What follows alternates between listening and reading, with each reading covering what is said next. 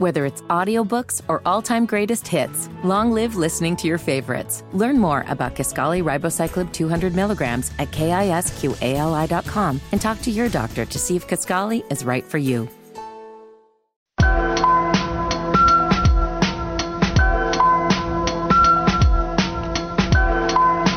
Welcome back, folks. This is the Wes and Walker Show, Sports Radio 92.7 WFNZ. Broadcasting live from the Planet Kia Studios, the best place on the planet to buy a car. Visit them on East Independence or online at planetkianc.com. And yes, folks, we teased it going into the break. Antonio Brown, owner of the Albany Empire. Yes, the man who does not pay players. Yes, the man who locks players out of hotel rooms and won't give them the keys. Ruining an Arena League franchise, has now offered Cam Newton $150,000. Oh, is that right? Now, this is a guy that doesn't pay his players that are already on the roster, including they have the MVP of the league on their team, and he does not pay this guy for one game to play alongside him next month. So I guess he's trying to bring back some goodwill to the franchise that he's left in ruin. He may go down as the worst owner in sports when you go back and look at it. But he tweeted, if anybody has seen Cameron Newton, let him know he hasn't thrown me a touchdown in a game yet, and now we can finally make it happen on June 16th, 2023 in Albany, New York City. I'm offering Cam $150,000 for one game to play with me. Please spam his account. Hashtag Ace Boogie to AB. I mean, the lack of self-awareness of Antonio Brown is clearly evident. We don't need to talk about that. This is a guy that just, like I said, realizes that he doesn't even pay his own guys. All of the things that he's done. He's just one of the most delusional athletes that you will see. But, of course, he brings Cam Newton into it. Cam Newton is near and dear to the hearts of many around here. I mean, what do you think of this? I mean, I know what you think of this. I feel like I do. Should Cam even entertain Antonio Brown's overtures? It would be an awful mistake. The thing is, Antonio Brown, we know what he's about. This dude has refused to pay people every step of the way. We have a Sports Illustrated article on Antonio Brown a few years back of him doing different things to his house, like installing a fish tank, which I hate to have a similarity with Antonio Brown in that regard, but at least I take care of it.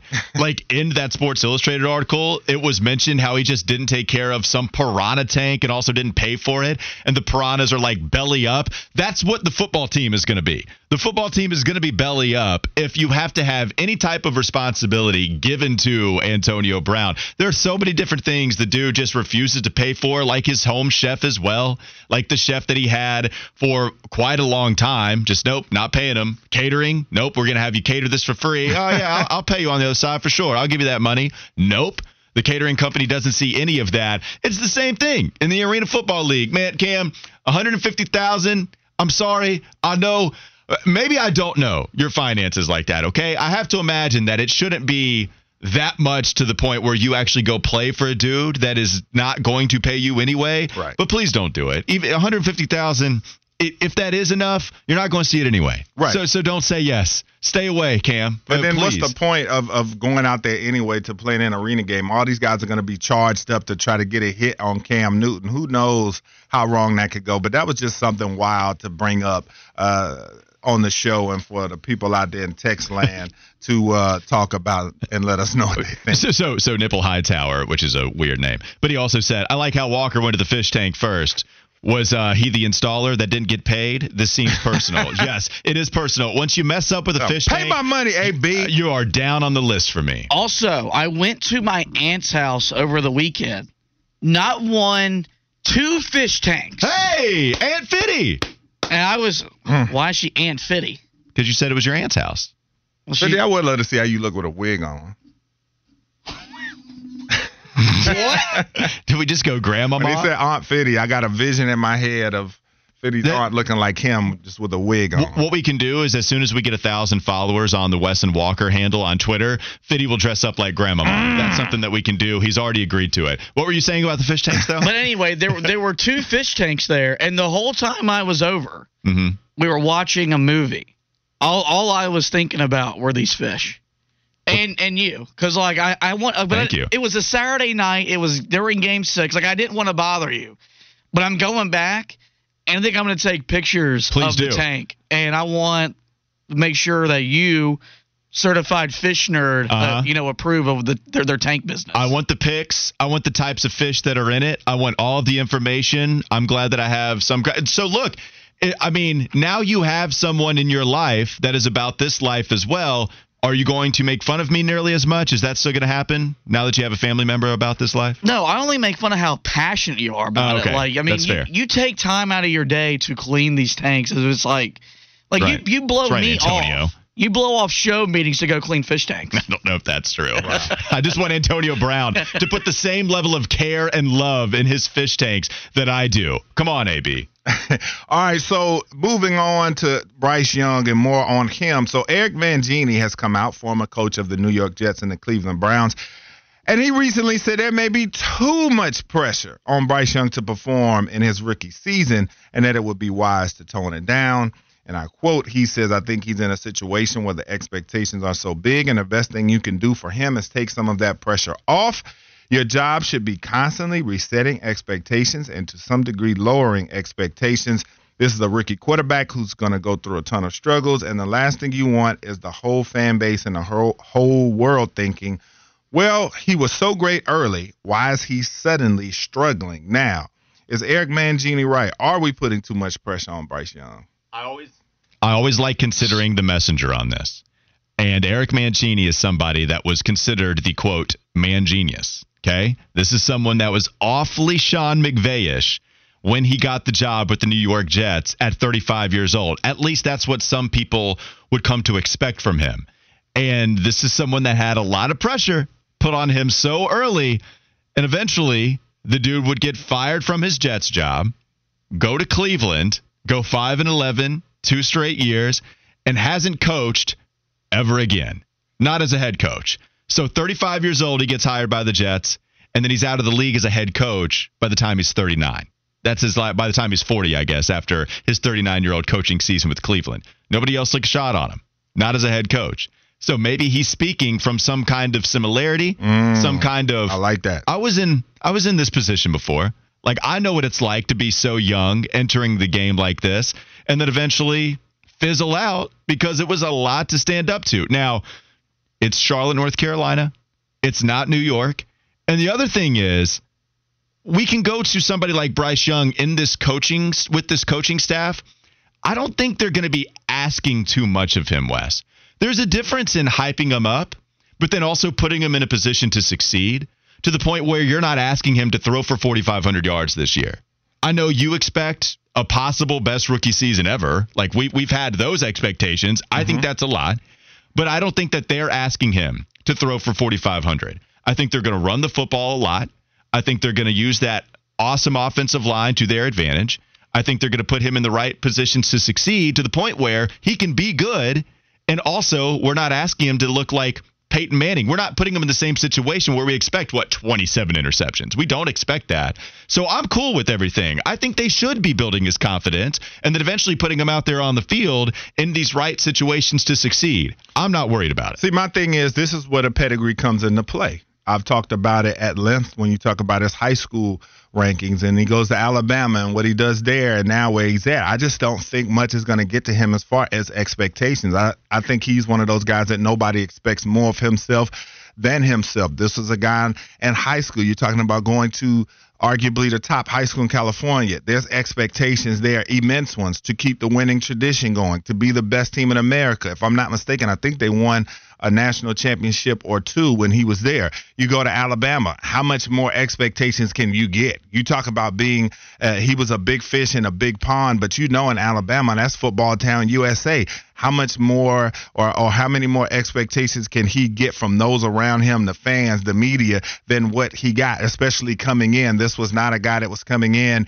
quietly. This was a guy that was coming in being hailed as one of the guys to take this program to the next level. So I think now coming in as a number 1 draft pick, he is conditioned for this type of atmosphere to be around him. So I don't think so at all.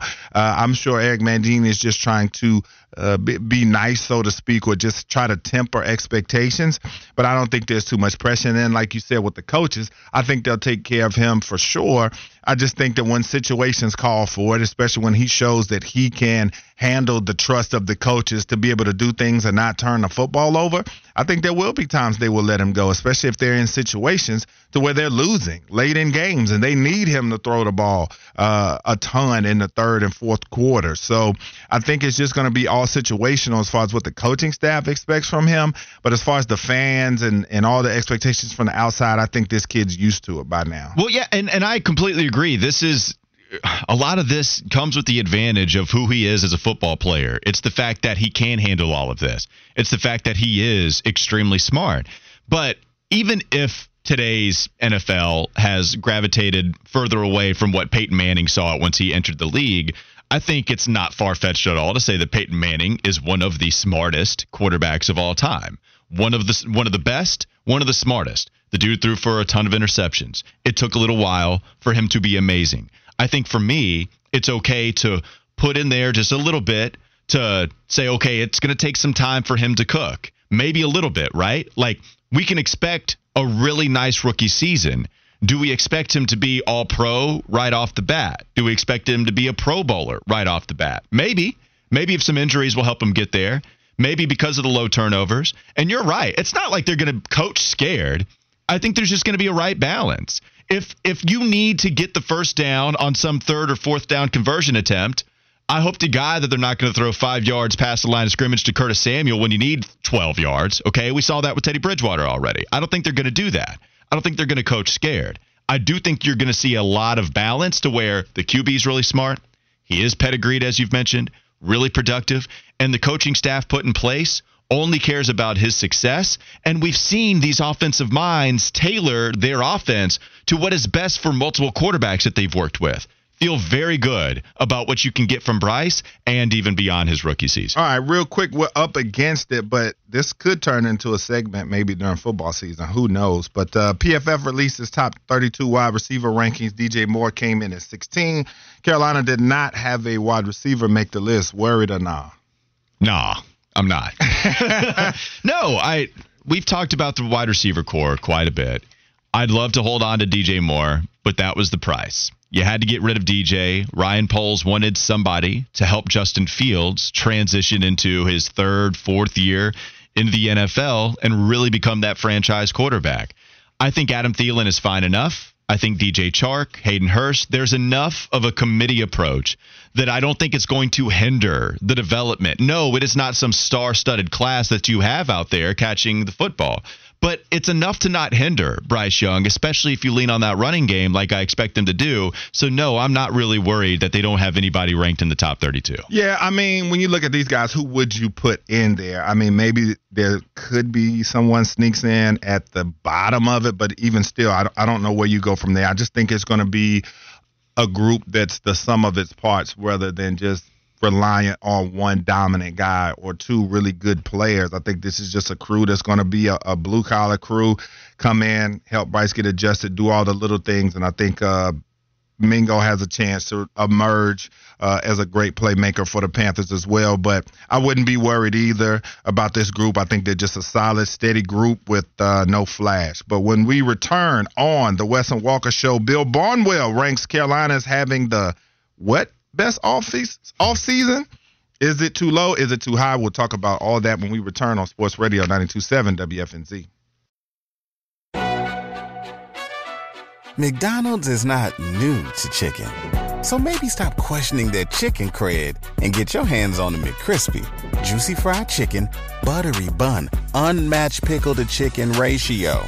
Yeah, they know what they're doing. In fact, we can honestly say they're not new to chicken. They're true to chicken. The McCrispy. Only at McDonald's. Ba-da-ba-ba-ba. Whether it's audiobooks or all-time greatest hits, long live listening to your favorites. Learn more about Kisqali Ribociclib 200 milligrams at KISQALI.com and talk to your doctor to see if Kisqali is right for you.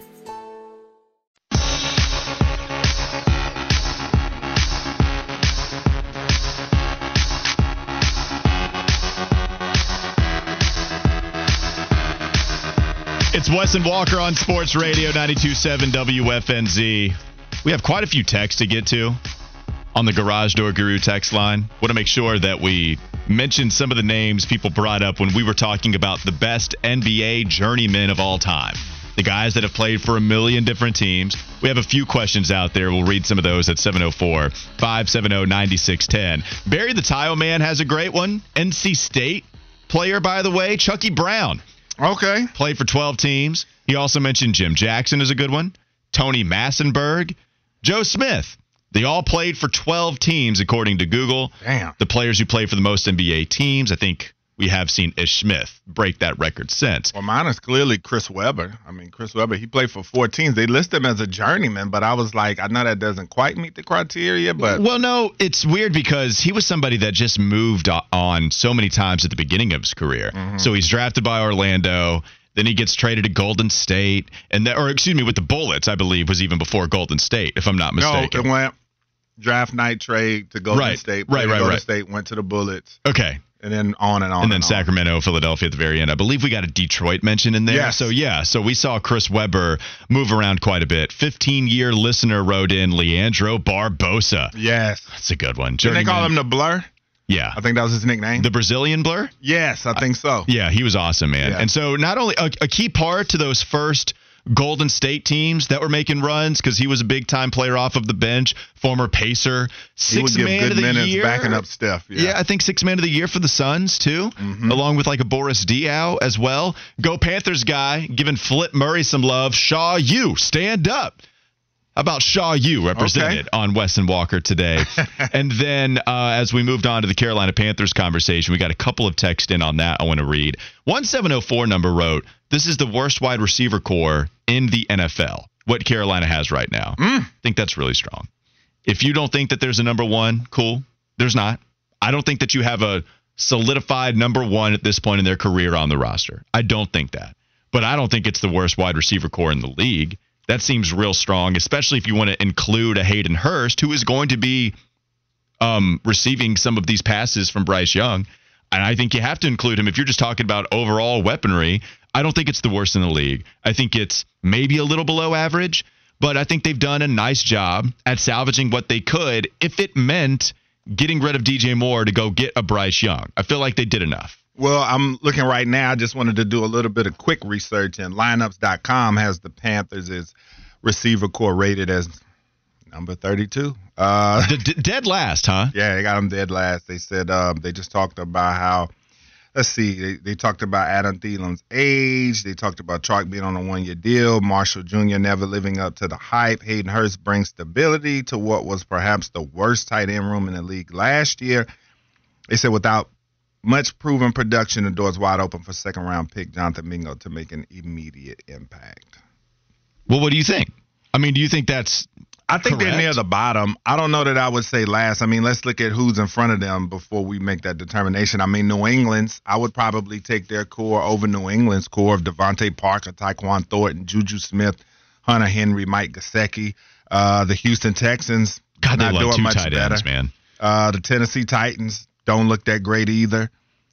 The Giants, the Packers. I mean, the first respectable receiving core you probably get to is the Colts at 26 with Michael Pittman Jr. So I think the teams I just said, the Panthers have a better unit there because I just am going off what I think that they will do.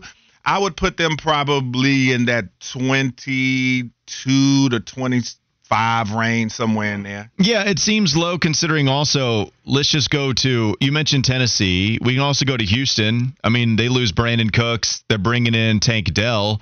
But if you just want to go just player for player, we have Jonathan Mingo to add to the list. And then who are some of the other wide receivers that they got that a lot of theirs is going to depend on what Tank Dell ends up being and what John Mechie ends up being as well. And then they got Dalton Schultz in free agency. Well, what about even Arizona has Hollywood Brown, but they lose a DeAndre Hopkins. And then, I was about to make a mistake and say somebody that's no longer there. Well, bottom line, here's what I'll say too. Even if you think that they are bottom 5 in the league, NFL teams have some really good weapons if Carolina with this group has bottom 5, right?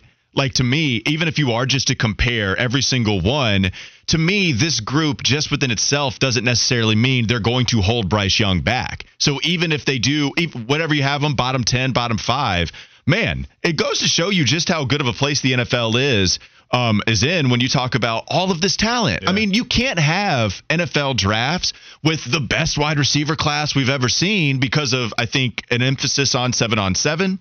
I think you've seen a lot of specialized wide receivers come out and make a huge impact in the NFL. And so that would make sense that a group like Carolina might be towards the bottom, despite having what you think just on itself is pretty average play. Yeah, and so you look at the Arizona Cardinals, they still have DeAndre Hopkins in that group. But even funnier, how much is it going to throw you off this year when you see Chosen Anderson in the stats? Because the first thing I said when it said key departures, wide receiver Chosen Anderson, I was like, who the hell is Chosen Anderson? And then I thought about it. I said, oh. We've had a couple of Chosens involved in the Carolina Panther discourse, with Cam's son being chosen and now Robbie Anderson, then Robbie with an IE, and then Chosen Anderson going to the Miami Dolphins organization. So these are some of the moves that the Carolina Panthers made this offseason.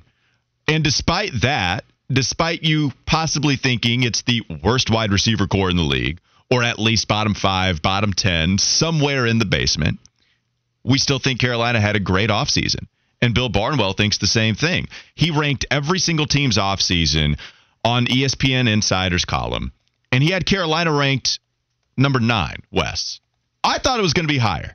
But number 9 is still something that should be celebrated, and it has been big time. He did say one of the things that went wrong for Carolina this offseason, it's the fact that you did trade DJ Moore, that you gave a contract to Adam Thielen the way that you did, and he doesn't have a whole lot of belief in him. In fact, some of the numbers that he states for Adam Thielen, he says this: he'll turn 33 in August.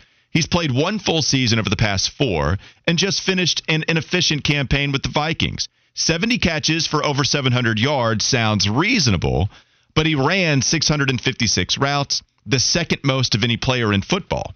He averaged a woeful 1.09 yards per route run, which is 83rd out of 97 qualifying wideouts. He actually kind of likes the DJ Chark edition. He actually kind of likes the Hayden Hurst edition. Wes, as we get closer to the regular season, I think Bill Barnwell is echoing a sentiment that I'm garnering around this team.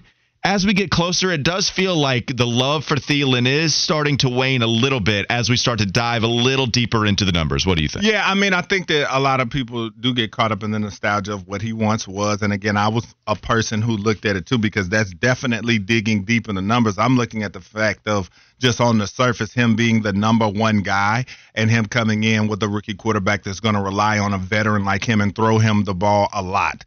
When you start digging into the numbers again, I just wonder what the Panthers, obviously they saw something there to bring him in. What do they feel like they're going to do with him that Minnesota didn't? I don't think he's going to be having those type of yards per route here. So I just don't see him, if he's healthy, not having a pretty good season here. I think it'll be better than that. I'm not expecting him to have a fantastic breakout season to show, hey, I still got it and go for 1,500 yards. But I think this is a guy that can come in and have better numbers than what he had last season in Minnesota. Well, and I feel like the depth is okay. Even if you don't feel good about not having a number 1 wide receiver, we already compared this group to what they had last year. No, you don't have a DJ Moore on your list anymore. You do not have that on the roster. But your second leading receiver last year, it was Terrace Marshall. Yeah. And Terrace Marshall is now slated to be your 3rd or 4th guy, because I think both of us think Thielen and Chark are going to be your 1 and 2. Mingo, the more you start to look at him, you think, okay, maybe he is going to contribute right away and not be this project. He's going to have to. And so with Laviska Shenault also on the roster, people like him. The route tree is not phenomenal with him. We're talking about one specialized route with maybe just giving him the football.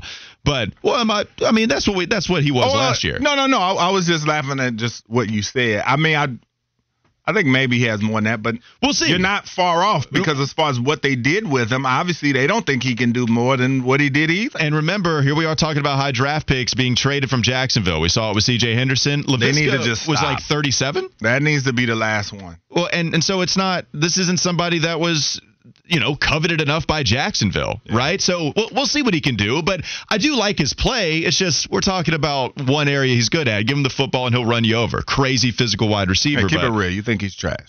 I don't think he's trash. See, this is why. We got to have some nuance, man. I'm trying to bring some nuance to it. No, I think he's trash. No, I don't. I'm playing. But with all of these guys, it does feel deeper this year than it does last year, right? Like, so if you think this year is the worst wide receiver group, DJ Moore was doing a lot of the heavy lifting last year. And he was a fairly durable player. That's the only reason why I kind of cringe, because I'm like, we know NFL teams get hit with the injury bug during the season, and we know that some position groups can be depleted. This is one the Panthers cannot afford to be depleted. Obviously, you can't afford for any of them to, but if that wide receiver, you get 2 or 3 guys nicked up, it could get real bad. Yeah, I just think even with the depth here, it's crazy because it feels like it's even better than what they had last year. So we'll see how it all unfolds. I know a lot of people it feels like we're getting some varying opinions on this now, maybe a little bit more so. Feels like we've been riding the roller coaster this offseason, which that's what the offseason is for. It's for feelings, baby. Charlotte Hornets, Carolina Panthers, it's all entirely for feelings. Now, I did want to go to the defensive side because Bill Barnwell also, in the what's left to do question, a part of this write-up, he says, you got to figure out what to do with Jeremy Chinn. A second-round pick in 2020. He looked like a potential star at safety after his first 2 years in the league. And really, I would even dwindle that down just a little bit more. After his first year in the league, he did look like a potential star. But Bill says that he took a step backwards last season. They have new safeties like Von Bell. Xavier Woods also in free agency here again after they brought him aboard. So Chinn is probably not going to be a safety whom you want playing the deep half all that often, but he can be a valuable contributor as a box defender. I think Jeremy Chinn is going to have a better year. It's just somebody I buy into. I think there's too much talent. I think the guy cares too much. I think that there were enough rumblings about Jeremy Chinn not working all that well in a Phil Snow system. We heard some of that last year. And I think Ejiro Evero coming in with this versatile piece, I think you find, I don't know about flirting with a Pro Bowl appearance, but I think we'll look at him as really helping this defense next year. Alongside Von Bell and Xavier Woods, you can start to put him in some of the situations that best suit him. I feel good about Jeremy Chinn going into next year. Yeah, I think you should. I mean, he's talked about how great he feels now, and I think a lot of that is because he does feel like that he's going to be used in the way that he wants to be used. I mean, he talked about how he's feeling rejuvenated. He said he's at a really good spot. He feels good mentally. That's great as well, and that's always something that's going to play into his play, obviously. So he said his life has just been aligned right now. So hopefully that translates to the field. But I think this is a guy that if they can figure out how to use him best, this is going to be the year to figure out if he's going to be a dude in that defense. Is he the biggest wild card on the defensive side? Who's the biggest wild card to you? I say no because I think it's Derrick Brown, and I'll tell you why. This guy, coming into last season, a lot of people thought he was a bust. He has a really, really good season. You know what I say with big guys, and when they get the bag, which he hasn't gotten yet, but when they get the bag, it kind of falls off. So we'll see, because this year there's a new element of difficulty tacked onto his season, and that's now being a 3-4 defensive end, where he's going to have to cover more ground on a play-to-play basis than he ever has. Oh, yeah, and also provide more pass rush. So that's going to be the interesting thing to me, is how does he bounce back last season? Is he the guy that we saw from last season, or is he going to be the guy that we saw prior to that? And how's he going to adjust to a completely different role in the process? Even if you have a lot of problems with big guys who have motor issues, it doesn't seem like that's a problem for Derrick Brown. This is someone that by character you measure. Walter Payton, Man of the Year representative for Carolina, doing a lot of work within the community, has done that as soon as he was drafted. And with the football acumen starting to come around for him this past year, the good news for me, where, okay, if we had like half a season of a sample size of him playing good football, I'd worry a little bit more that it was a mirage. But it wasn't just half a year. He struggled against Cleveland. That was right off the rip. It was like, all right, we'll see how much he can play after this. And then, boom, he hit the ground running. I mean, it was really just a struggle at the very beginning. But I think there's enough of a sample size there. I do feel very good about him. And I think there's enough athleticism for Evero to tap into. It's why we all kind of feel good about this transition. Yeah. Where it's tough to make that transition, but also with him, his skill set, I think he's athletic enough. So who's your biggest wild card? I think Jeremy Chinn is the guy. Just because if we're talking about top 5 elite defensive potential. We played the soundbite from Mina Kimes. It's always been about potential, but can they actually reach it? Can it be reality? If Chin becomes one of these chess pieces, the queen on the board, where you can just do a whole lot with him, let's say he's better in coverage this year, and he plays as well as he always has inside the box, yeah, man, I think if he is that guy, then he covers a lot of mistakes. I expect big things from Frankie Louvu. I expect us to have the same convo we do every year with Shaq Thompson, where some games you're going to want more from him. But overall, when you start to measure up an entire season's worth of work, he's going to be a better than average linebacker, but not a Pro Bowler. And I'm cool with that right now. Even at this stage in his career, I'm cool with that. I think Chin is my wild card. Last thing real quickly, another big time, I don't know if it's a wild card, but if Ike Ekwonu has a big old breakout season on the offensive side, let's go past the line of scrimmage again, how much would that do for this Carolina Panthers team, Wes? Because Bucky Brooks has Ike Ekwonu on his all-breakout team, and that would just be the icing on the cake, maybe even more so if you're a Panthers fan to see this guy blossom in his second year. It would be tremendous. Like I said, that's one of the key positions. You now have the franchise quarterback that he has to protect with his life, just like everybody else on that line. But I think his starting point needs to be, when you look at this list, and not that PFF is the end-all, be-all, but when you talk about the top 32 tackles in the game, he needs to start at 27, where they have Taylor Moton. They had him there last year, but I think there are a lot of guys that he can climb up over this list over with his potential. And Bucky Brooks gave him a glowing review, just saying that he flashed brilliance last season. He just has to be more consistent. And that's the thing you're looking for with any young player at any position, is for guys just to be consistent. But I think when you look at guys like Mike McGlinchey at 21, you go up, you look at some of these other guys that I think that he can pass. And I think that he can put himself into the conversation as a top 20 tackle when this season begins next season. But I like where he's headed, and he's starting to get some recognition, and we'll see what he does with it. What I love about offensive tackles, you can see them take big old jumps. And some of these tackles that you've seen drafted pretty high up in the last few years, sometimes it's a night and day performance from one season to another, and some of these guys hit the ground running, like a Rashawn Slater before he got hurt and eventually missed the rest of the season after like a couple of games. You can go back to Tristan Wirfs. Freak athlete coming out, was awesome immediately. Not left tackle, but was awesome immediately. And then another example on the opposite end, Andrew Thomas is considered one of the best left tackles in the game right now. He was not considered that his first year playing with the New York Giants. People were clowning Dave Gettleman once again when they could have drafted a different tackle. But Thomas has now become one of the best blindside protectors in the NFL, and it wasn't a good rookie year. So, Wes, you see these guys learn a lot of information their first season, start to learn the hand fighting, start to learn better balance, and plus one other thing, when you got James Campen, somebody that is very highly thought of as your offensive line coach, so much so that they kept him and they kept Chris Tabor, who also had a big impact on special teams.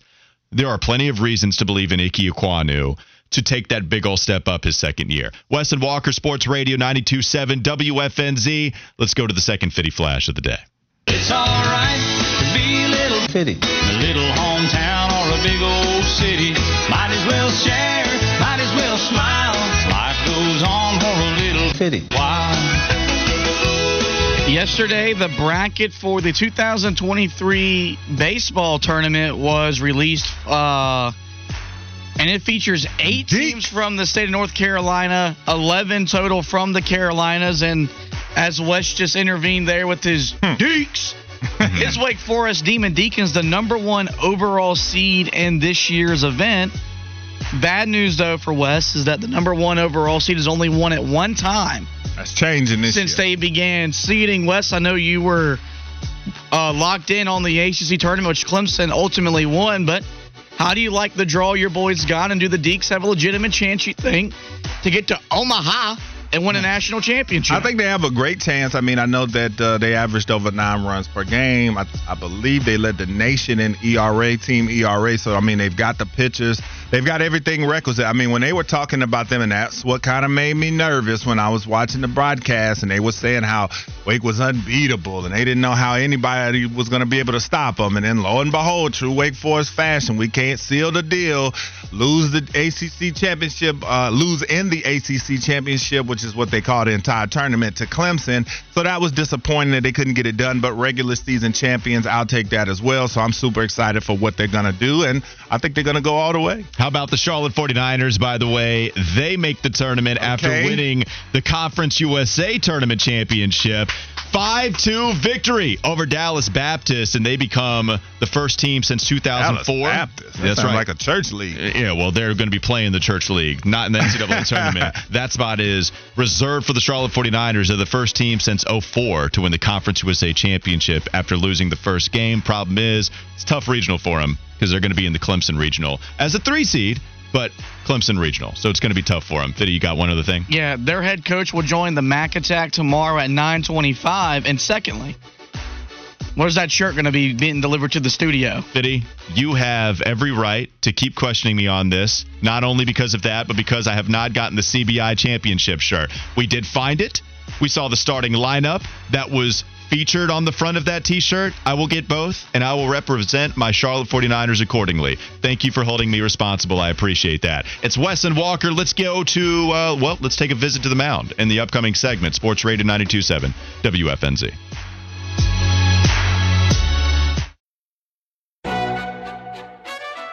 McDonald's is not new to chicken. So maybe stop questioning their chicken cred and get your hands on the McCrispy. Juicy fried chicken, buttery bun, unmatched pickle-to-chicken ratio. Yeah, they know what they're doing. In fact, we can honestly say they're not new to chicken. They're true to chicken.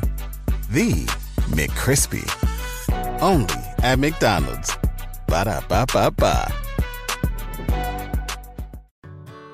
Whether it's audiobooks or all-time greatest hits, long live listening to your favorites. Learn more about Kisqali Ribociclib 200 milligrams at KISQALI.com and talk to your doctor to see if Kisqali is right for you.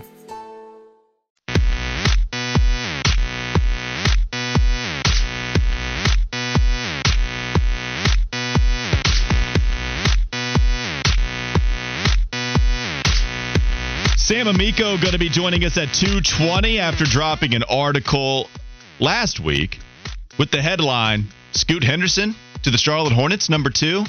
Now, I don't know about the content necessarily revealing that as he wrote, but we're going to ask him about some of that content as to why maybe the headline was Scoot Henderson to the Charlotte Hornets, number 2 overall.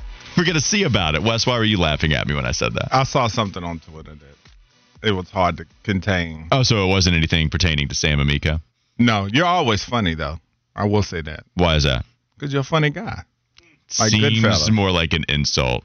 Yeah, no. Goodfellas, that was very funny to you. I make you laugh. That was a scary situation during. Should I be scared right now? No. Goodfellas, they ended up laughing. I'm funny how? Right. No, you say I'm funny how? Yeah. That's how I feel right now. They ended up laughing together. Except I'm not as scary as Joe Pesci is. No, I'm not. Remember, he killed the kid just for making a slight comeback at him after he rode him all day. Yeah, I felt bad for him, though. I know, especially with the spoilers, as soon as he thought he was going to be the made man, he knows immediately the empty room. Uh-oh. Yep. Blah. Yep. Done. He said, oh, no. Yeah, it's honestly... Yeah, it's like, what else can I do? Gonna be a made man. Yeah. Maybe he's a little bit scarier than I am. The best part is that actor is also in The Sopranos, and he kind of goes through the same thing where he becomes... Joe Pesci is his name, yeah. Well, no, the guy that he kills. Oh, gotcha. Yeah. Yes, gotcha. And so you mean the guy that killed him? The guy that kills Joe Pesci.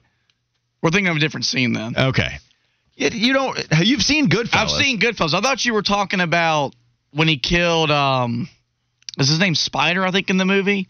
But we're all confused now. But I don't know. We're off the wrong track. He does kill a guy that goes for that same progression in The Sopranos, and when he becomes a made man, he celebrates. All right, let's move on. Let's try to get back on track with Fiddy's voice and all. At least this is going to be a shorter segment, so you don't have to give us a bunch of highlights. You're ready to go, though. Like, the voice would suggest otherwise, but you're a grinder, and we appreciate that. Yeah, the voice is fine. I don't know what y'all are talking about. All right, visit to the mound right here. Go ahead, Fiddy.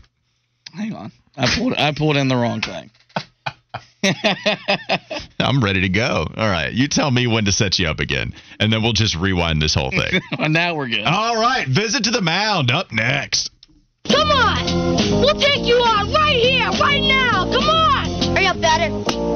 It's going to be a short game, and I got to get home for lunch. If my dog was as ugly as you, I'd shave his butt and tell him to walk backwards. Is that your sister out there in left field?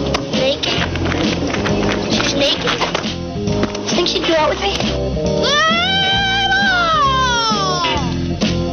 All right, guys, yesterday was Memorial Day, and that's really the first benchmark of the baseball season, and a lot of baseball managers will tell you that's when the real season does begin. So let's update the division leaders, and I want you to tell me what is the biggest surprise. We'll go in the AL. The Rays lead the AL East. They're 39-17. In the Central, it's the Minnesota Twins, who are 28-26. And then in the West, it's not the Houston Astros, but the Texas Rangers, who are 34-19 with a 3-game lead over the defending World Series champions. Any surprise to you guys of the American League division leaders as we get to June? I know many people might go with the Texas Rangers, and that is not a bad guess whatsoever. Just having the kind of run differential, how dominant they've been at 34-19. But here's what I'm most intrigued by. The fact that the worst team in the AL East is 28-26 this year. The strong division that is the AL East, with also Baltimore being 34-20. Look, I am not as tapped into baseball as I used to be, and I get it. But this is surprising. I know that they've had the young talent. I know an Adley Rutschman comes in, and he's going to be somebody that is celebrated for years to come. But at the same time, I don't know if I expected them to just be 4 games behind a team that got off to a 14-0 start. Like, to me, I go to the AL East, and if I needed to dwindle it down to one franchise, it'd be the fact that Baltimore, with all that young talent, is only 4 games behind a team like the Rays, who were dominant at almost an unprecedented level at the beginning of the season. That's the biggest surprise I would go with. Wes, what say you if you were to give us your biggest surprise? Well, I will say just the fact that Tampa Bay is still rolling. I mean, I knew that starting the season, you saw how good they were. We knew the run differential was crazy, and their record was fantastic. But in my mind, I was saying to myself, can they maintain this? I don't want them to be a flash in the pan and a team that started out hot and then down the stretch, and as the season goes on, they start to kind of flame out. But, man, just the team, they've continued to stay dominant. So that would be probably my biggest surprise. It's the fact that Tampa Bay at this point has got to be, if not a strong contender for the World Series, they have to be the favorite. What is the biggest surprise to you, Fitty? I think it's Minnesota because I really like Cleveland. But this is a team that, like, historically they start under Terry Francona. Their pitching has been very good. Yeah. So in the NL, the Braves lead the NL East. They're 32-22. The Brewers lead the Central. They're 28-25. And then the Dodgers, they're on their way to buying yet another NL West title. They lead the West with a 33-22 record. No major surprises, I would imagine. Maybe the biggest surprise in the NL is that the Cardinals are 24-32, and they're on pace to win less than 70 games this year. What do you guys think about the NL? Well, and look, we might reference it a little too much here, but it is funny how they have the worst record in the Central, and yet they have the best run differential among any team. And it is so weird. In fact, what you could really do is you could filter the run differential in the exact opposite direction, and it would be more representative of what you would think a division leader would look like, with the Cardinals having +6, the Cubs at +5. The leader with the Brewers are at -21 and are well above the Cardinals in the standing. So I agree. That division looks like there's some crazy stuff happening within the NL Central at this point. Can I ask you this, though? What about Marlins being second? Is that something foreseen coming into the year, second in the NL East? Well, I was about to go. I'll just say, it's just justified firing Don Mattingly. What do you think, Wes? Well, I was going to say, looking at the Pittsburgh Pirates, a team that has been a laughingstock for quite some time, these guys are the definition of 500 baseball. They're 26-27, 12-13 at home, 14-14 away, and they're the only team in the league with a 0 run differential, so they can go either way, which seems to be what they're doing every day. But I like the fact that they're in the mix and they're almost at 500. So I got to give Pittsburgh some credit, because this has been a team, they just started at the bottom and they stay at the bottom. Last thing for me before we move on to, I know we have the Pete Alonso thing. We can mention that on the other side. But how about the A's being 11-45? I'm not sure that there were a ton of expectations for them this year. Just thinking about Vegas. I mean, that's just an awful record. They beat the Braves, though, last night. Sorry, Braves. Negative 194 run difference. I mean, we're seeing some real extremes this year in baseball.